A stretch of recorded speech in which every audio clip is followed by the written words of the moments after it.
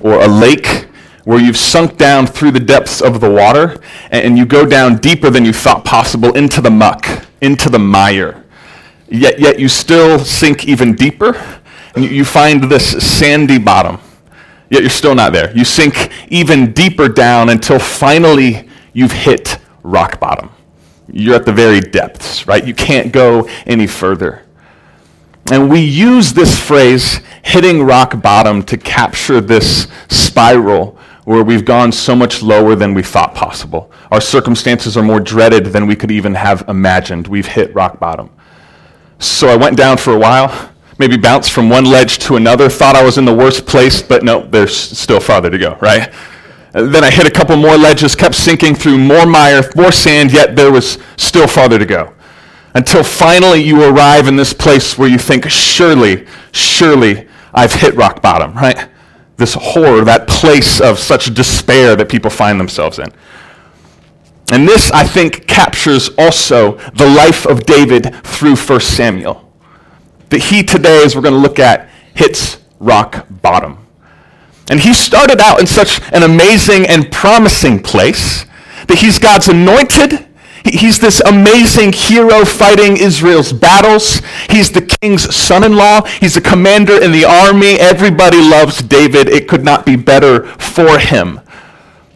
But then things switch, and the king Saul becomes jealous and afraid of David, begins to unjustly seek his life relentlessly again and again and again. For chapters we've been sitting in this pursuit. And David is betrayed, not once, but twice. It's just miserable, living from cave to wilderness to cave, all of this confusion that David is in.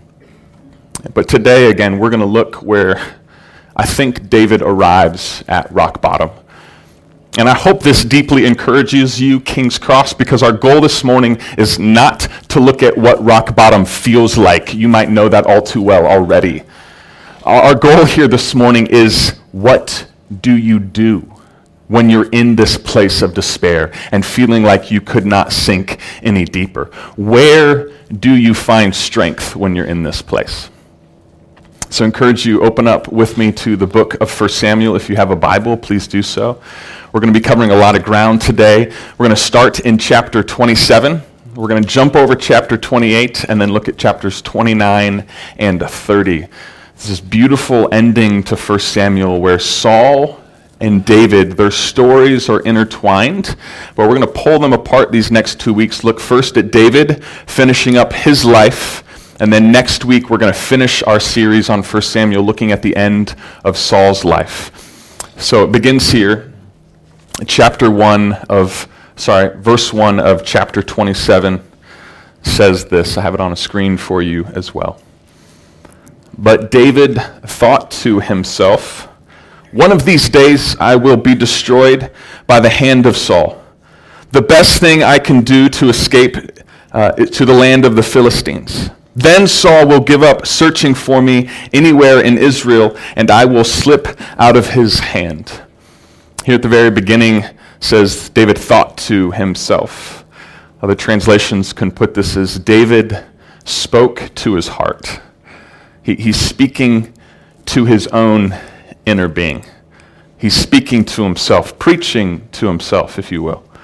And what David is saying is not life and confidence. He's not saying, the Lord has watched over your life this far, David. He's going to continue to be faithful to you. No, what David speaks to his own heart is defeat and hopelessness. He says, surely Saul will capture me one of these days. And so he's speaking despair to himself. And we're going to see that this statement that David is speaking to himself is going to lead him to make decisions of compromise. Because he's been speaking this kind of despair and hopelessness to his own heart, it's going to lead him to make decisions that he might not otherwise have made. I'm immediately helped by this. That all of us are speaking something to our hearts throughout every week. You all preach sermons to yourself every week, but what are we preaching to ourselves and reminding our hearts? And we can get into this place where we look, I can never make this happen. I'm never going to get out of this place. This person will always treat me this way. God's failed me before, God will fail me again. And you start to speak these truths to yourself, and it demoralizes you.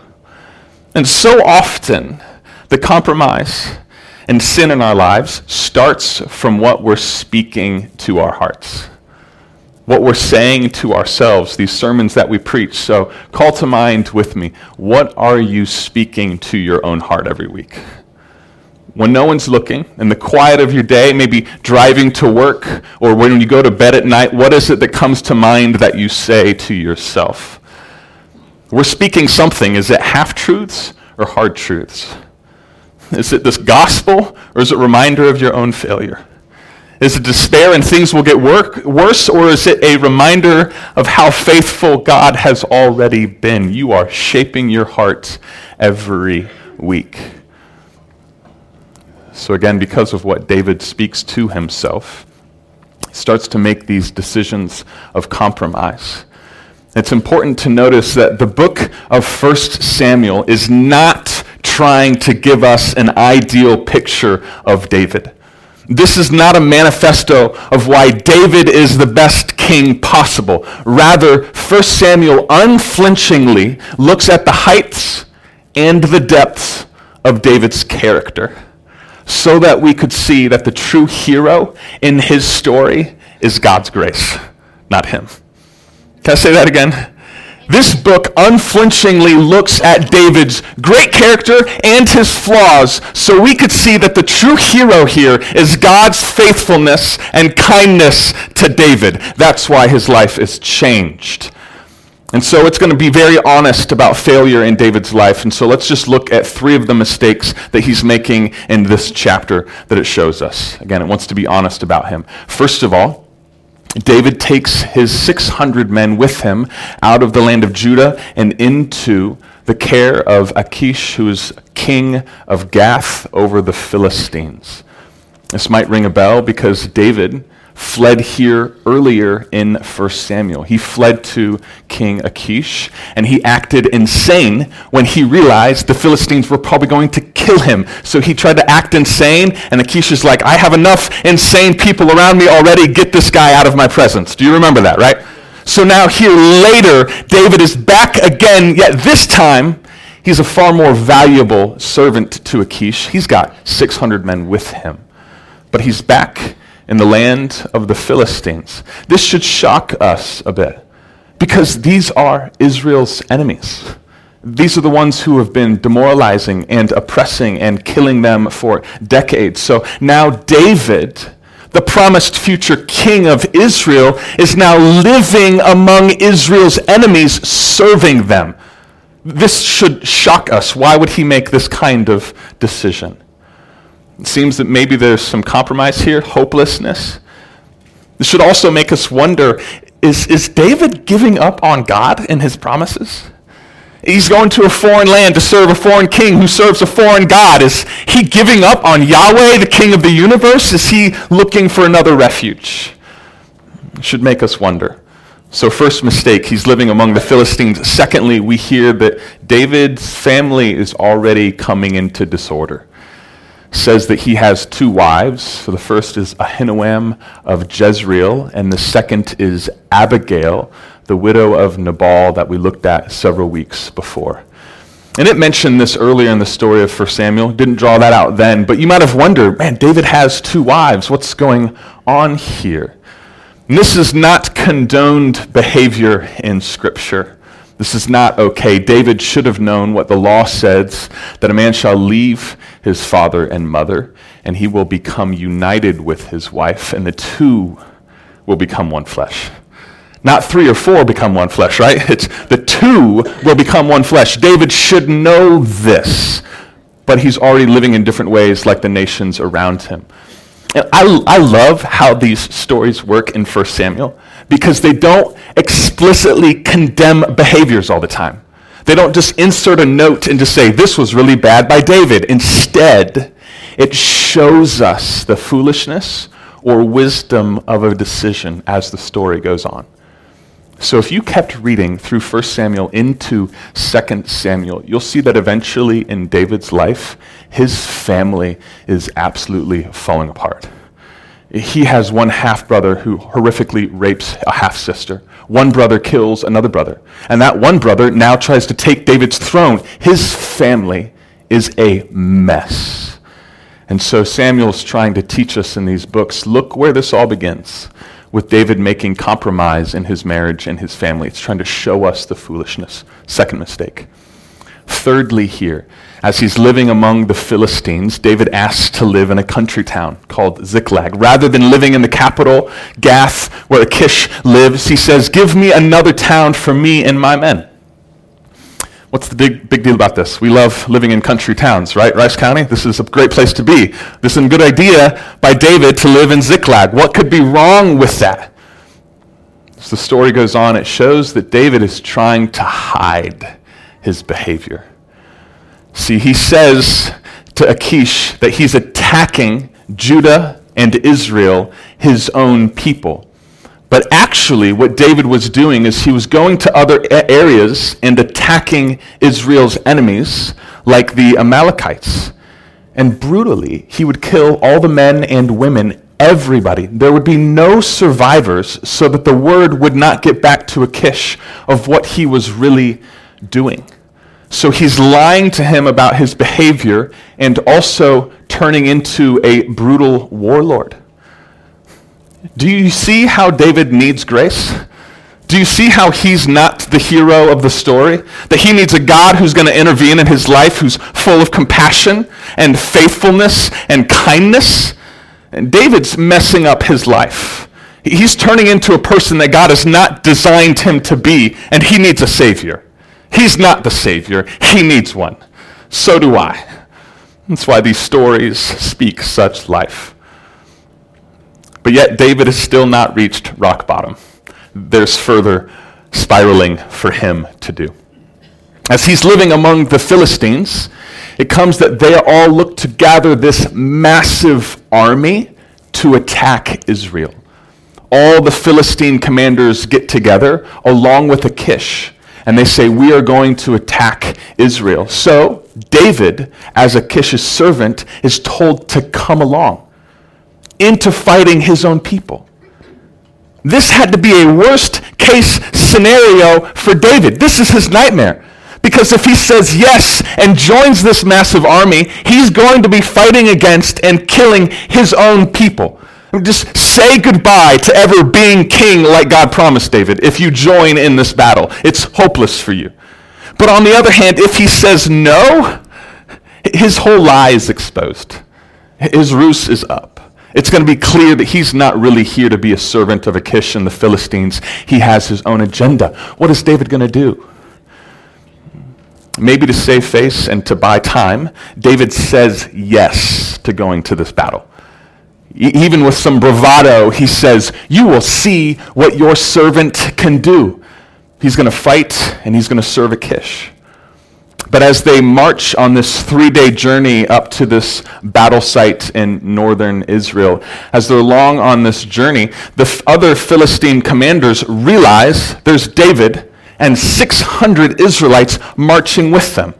And they say to Achish, are you crazy?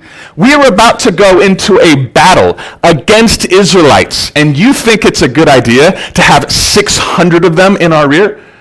If David wanted to regain Saul's favor, what better way to do this than sticking a knife in our back, turning against us in the middle of this battle?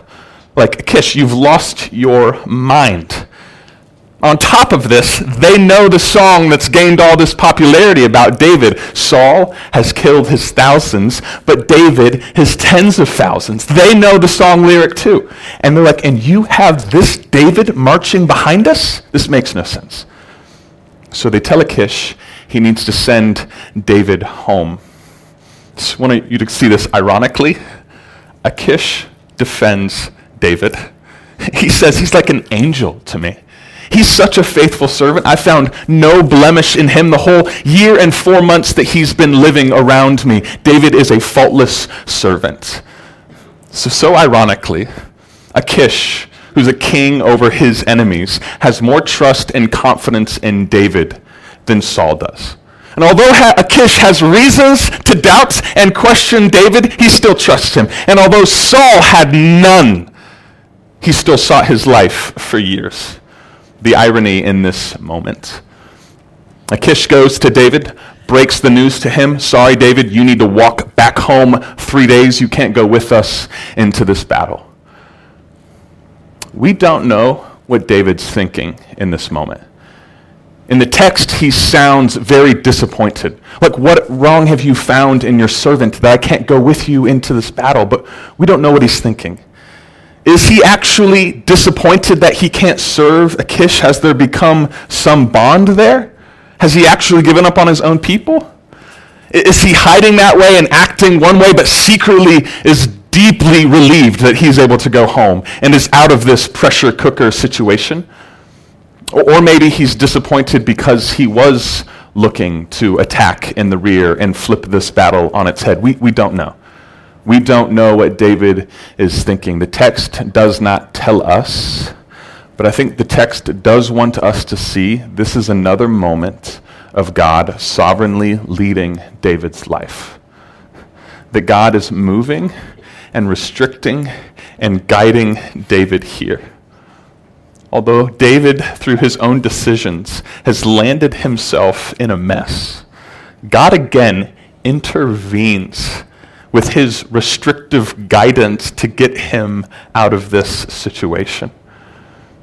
This helps me again. It might not feel like God is leading your life or aware of your situation. Maybe you're just getting closed door after closed door, but as a good friend of mine puts it, God's restrictive guidance is still guidance. His no's to you and shutting a door is still kindness in leading your life. So don't be put off maybe by some no's in your life and doors that are closed. God is still sovereign and is able to lead and shepherd your life, getting you out of messes. Yet still, David's not at rock bottom. We have further to go. As David marches home with his men, that 3-day journey back to their hometown of Ziklag, they discover their worst nightmare. They discover that the Amalekites have come and raided that area, and they have burned their home of Ziklag. More than that, they have kidnapped all of their families. Every wife, son, daughter is gone. What a horrible moment. This is a nightmare of nightmares. And David's family is taken too. And this is a worst case scenario even farther, because in this day, if you're kidnapped like this, you're sent into a life of slavery and horrific circumstances. So David and the 600 men with him are instantly plunged into grief because they realize what's about to happen to their families. And although David's men have been faithful to him for years, living from cave to wilderness, betrayal to betrayal, even moving amongst their own enemies, they've still been faithful. Now, with this, their family's gone and their city burned, they're ready to kill David. They're ready to pick up stones to kill him. This is a rock bottom moment for David. And you need to see, hear me, all of 1 Samuel has been building up to this moment. Test after test for David. Him living among sheep as a shepherd, facing a lion and a bear, having to trust that God is able to deliver him. Facing Goliath, having to trust God is able to deliver him. Facing Saul, chasing him through the wilderness for years, trusting that God is able to deliver him. Again and again, test after test, he's seen God's faithfulness and is now landing in this rock bottom, awful moment. Has he been trained to see that even though I'm in this horrible situation, I still have seen how God is able to save me? You need to sit with me, though, on how hard this had to be. If you're David and you're a teenager and God comes in your life, anoints you and says you will one day be king, and then the trajectory of your life from there just gets worse and worse and worse and worse. You're driven from your family. You're on the run for years. At some point, wouldn't you think, God, are you even loving at all?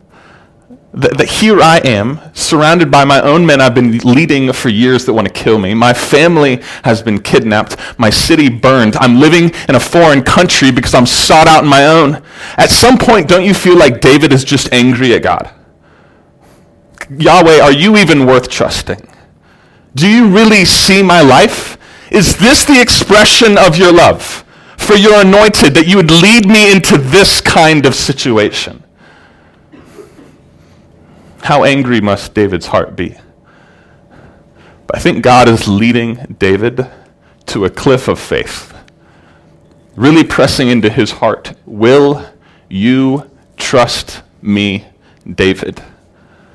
Even though it looks like I'm against you, the entire world is against you, will you trust me? And you know God never asks this question in the easy places. It's always when you're overwhelmed with confusion. Just sheer like, God, what in the world are you doing in my life? When things have been painful, not for weeks, but for years, saying, God, can I trust you? Are you genuinely the loving God that everyone says that you are? When you've been stuck in this place, this is when that question comes. Will you really trust me? David, are you going to be another king like Saul, that is only in this for what he can get from me? Or are you in this because you're truly after my heart? What if, David, the only thing you get from me is suffering and betrayal and difficulty? What then, David? Will you still seek my face? Will I still be the treasure of your life? Or were you in this in the first place only because of what you could get from me? I'm not your treasure. I'm a means to it. Don't our hearts need this kind of question? And how do we really get there except in moments of suffering like this when God is saying, who do you think I really am? Not when it's easy, but when it's tremendously difficult. Where will you go? What will you trust? How will David respond? How will you respond? See how David acts here in chapter 30, verse 6. Hear this line with me that I think 1 Samuel has been building towards. It says, David was greatly distressed. It's not an easy moment for his heart. It's trying to draw out. He's overwhelmed. Because the men were talking of stoning him. Each one was bitter in spirit because of his sons and daughters. Hear this. But David found strength in the Lord his God. But David found strength in the Lord his God. Sit in this with me. There are riches here. I want you to consider that although David might want to accuse God, he instead finds his strength in him. Although David might want to accuse God, he instead finds his strength in him. David does not believe Yahweh, God, is just a local deity in control of one country. David believes that God is the creator of all things. He believes that God is the maker, the one who is sovereign over all creation, that nothing is too hard for his God. Nothing surprises his God. And so you'd see how with this kind of greatness, it would also be easy to point a finger at Yahweh saying, if you control all things, surely you're responsible for landing me here. I want to accuse you. Why have you put me in this kind of place? And this surely is how many of the Psalms speak. Yet, even though he could see that God is in control and might want to accuse him, he still is refuge. Do you see this? Even though God might be the one he's angry at, he's also the one he's running to. Like, where else can I go, God? What other refuge do I have? What other place of strength and kindness is there for me to go to? I know who you are, Yahweh, and I will not go to another. Though you hurt my life, though you slay me, yet still I will come to you and make you my refuge. And this is a theme not just in Samuel, but this is a theme throughout Scripture. Absolute bewilderment of God and his treatment of us, and our hearts just resiliently saying, by his grace, you are my refuge. I want to walk through this in Lamentations. And how it gives us this example, again, a theme throughout Scripture of people landing in the midst of such suffering and difficulty that although they may want to accuse God, they instead find refuge in him.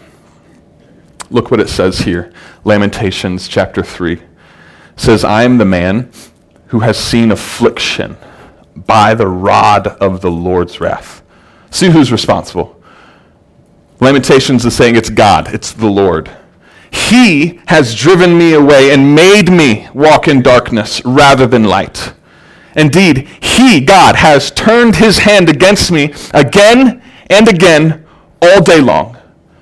So you need to see that this writer in Lamentations is talking about God. Look how he continues in verse 10 and 11. He says, like a bear lying in wait, like a lion in hiding, he, meaning God, dragged me from the path and mangled me and left me without help. Do you believe that Scripture describes God like a bear lying in wait, like a lion that mangles people? This is how raw Scripture is being about God. Like, you just seem like someone who's out to kill me and hurt me. Yet, in spite of this, it doesn't stay here. Even as it pours out complaint to God, this is not where Lamentations ends. Hear this in chapter 3, verse 19 and 24. Even with you, God, being the one I want to accuse, I remember my affliction and my wandering. The bitterness and the gall, I remember them well, and my soul is downcast within me. Yet this I call to mind, and therefore I have hope. Because of the Lord's great love, we are not consumed. For his compassions never fail. They are new every morning. Great is your faithfulness. I say to myself, I preach to myself. I say to my heart, the Lord is my portion, therefore I will wait for him. There's absolute beauty and necessity for us to pour out our complaint to God, to be raw with him, but do not stop there. Still come to God and say, I will make you my refuge. I know that you are my portion. I know that you are the one who was crucified for me. I know you are the one that was betrayed.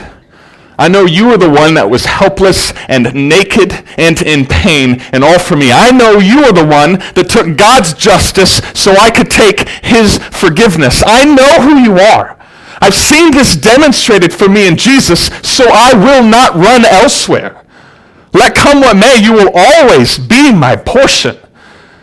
That kind of resilient, I've got my gaze set on my King, and I'm not giving up. God is looking for that in our hearts. It's painful. I don't always understand why, but this is how we ought to respond when we hit rock bottom. Yes, I will praise you. This is where I don't want to just sit in this idea. I want us to practice this. I want our hearts to actually have a moment to pour out to God and say, even though I'm really frustrated and hurt and in difficulty, yet I will praise you. For your compassions never fail.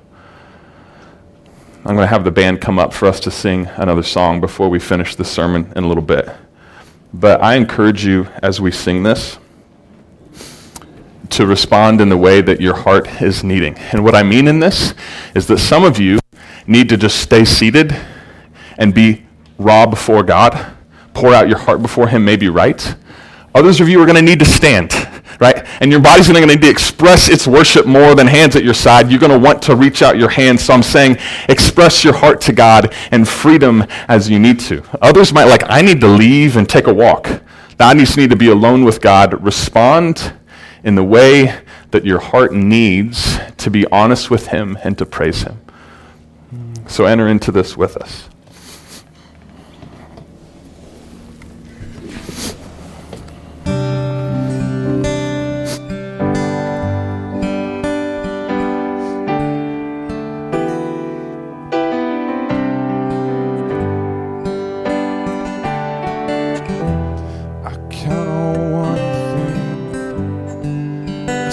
God that never fails will not fail me now. You won't fail me now in the waiting. The same God who's never late is working all things out. You're working all things out. Come on. Yes, I will lift you high in the lowest valley. Yes, I will bless your name. And yes, I will sing for joy when my heart is heavy in all my days. Oh yes, I will for all my days. Oh yes, I will.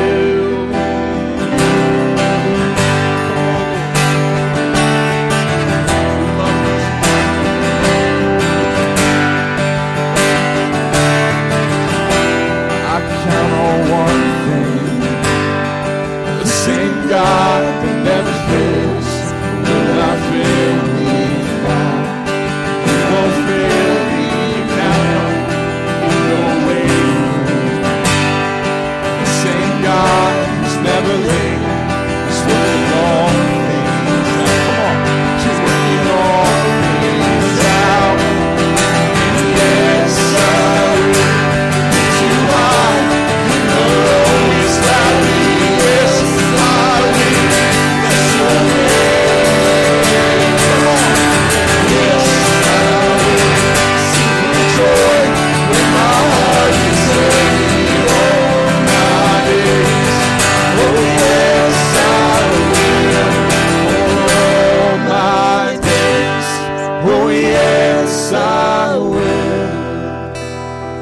I choose to praise, to glorify the name of all names. Nothing can stand against, and I choose to praise, to glorify the name of all names. I will, my Lord. Nothing can stand against, and I choose to praise, to glorify the name of all names. Nothing can stand against, oh yes, I will.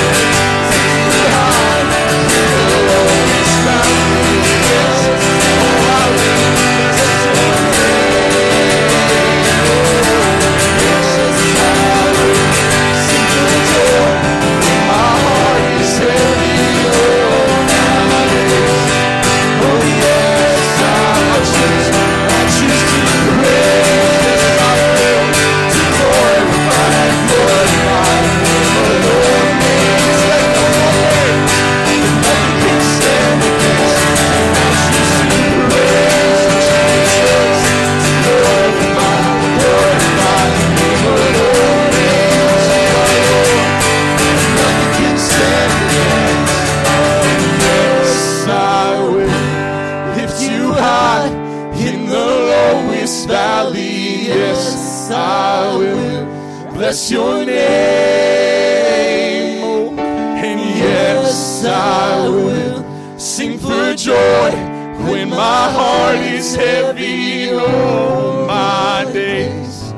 Oh, yes, I will for all my days. Oh, yes, I will for all my days. Oh, yes, I will. Yes, Jesus.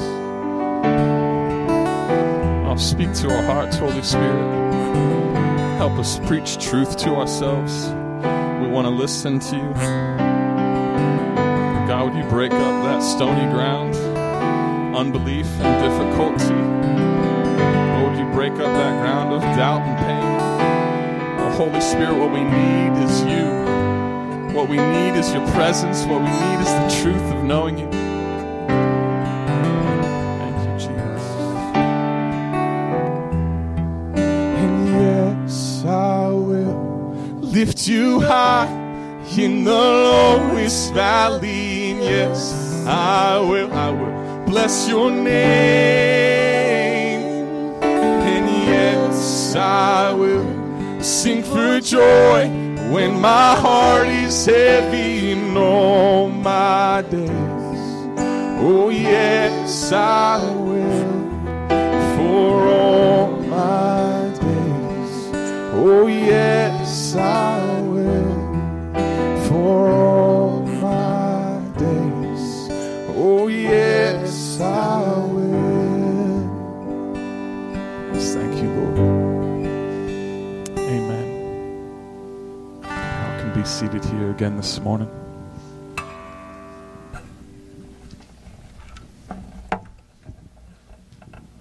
Keep listening to the Lord. In some ways I want to end there, but I know there's also more gospel that he wants us to hear. So David, in this rock bottom place, maybe he sings a little bit of a song like this to himself, but he finds strength in the Lord his God. Not just a God out there, but his God.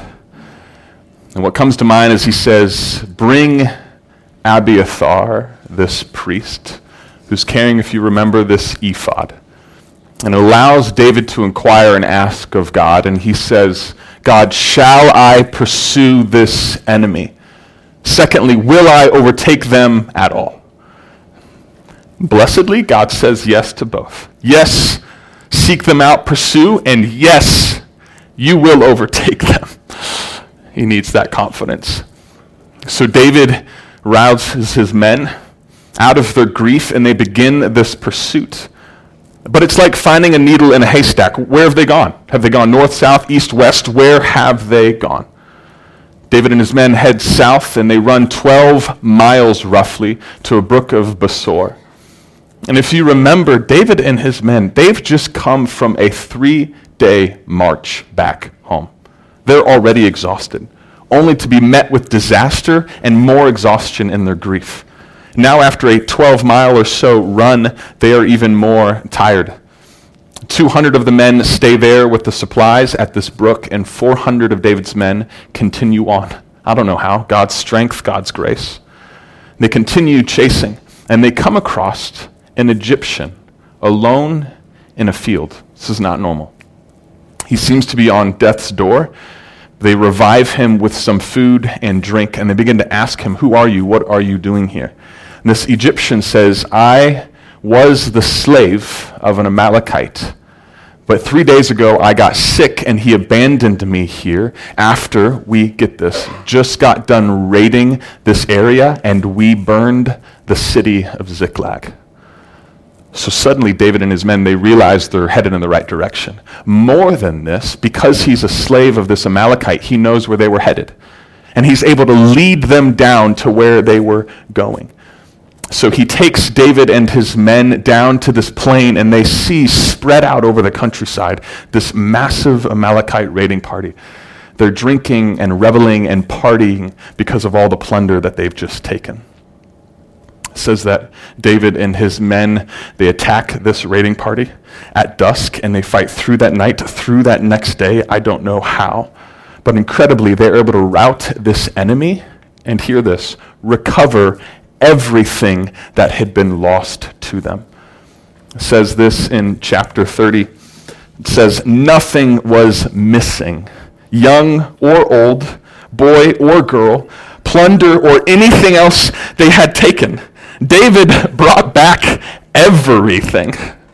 Everything that had been lost, they gained back. Every son, daughter, wife, family member is returned to them. More than that, because this raiding party had not just attacked Ziklag, but many other places, the plunder they have is an overwhelming amount of wealth.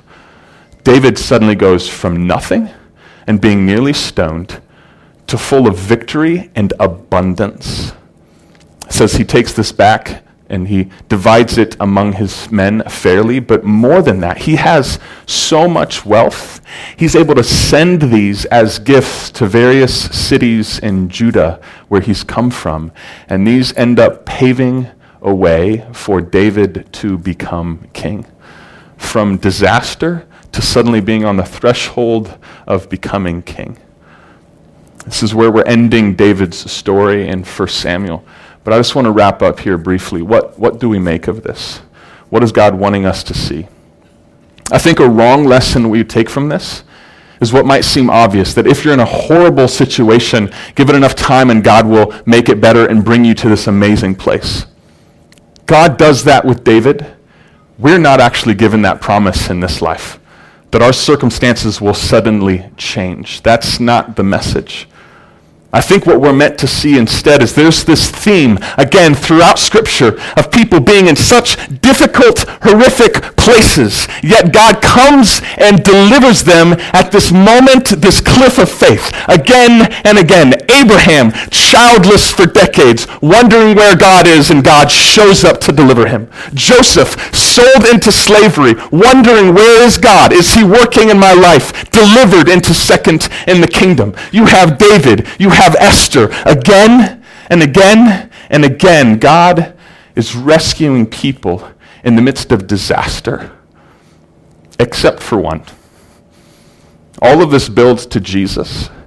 And in his rock bottom moment, when he's crying out in the garden, there's one who's in this disastrous rock bottom place, but there's no salvation for Jesus. There's no deliverance for Jesus. He's been betrayed by his men. He's in a place that he was not wanting. Lord, if you can make some other way, let it be. He's the one that's hanging on the cross in pain as people are shouting insults at him. He does not get deliverance. He does not receive salvation. His cries go unheard. My God, why have you forsaken me? There's no reply.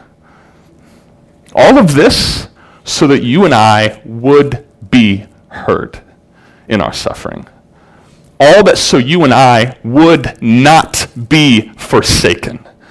That we know my circumstances might be a disaster, but one thing I know, that God, you are still with me, and your love is still for me, and that one day you will make all things new, and that's my refuge. That you've forgiven my sins and you're bringing me back into relationship with yourself. I will not be abandoned.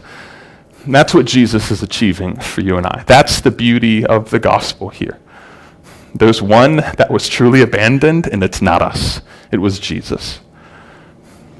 I want our band to come back up. We're going to take communion together as a church.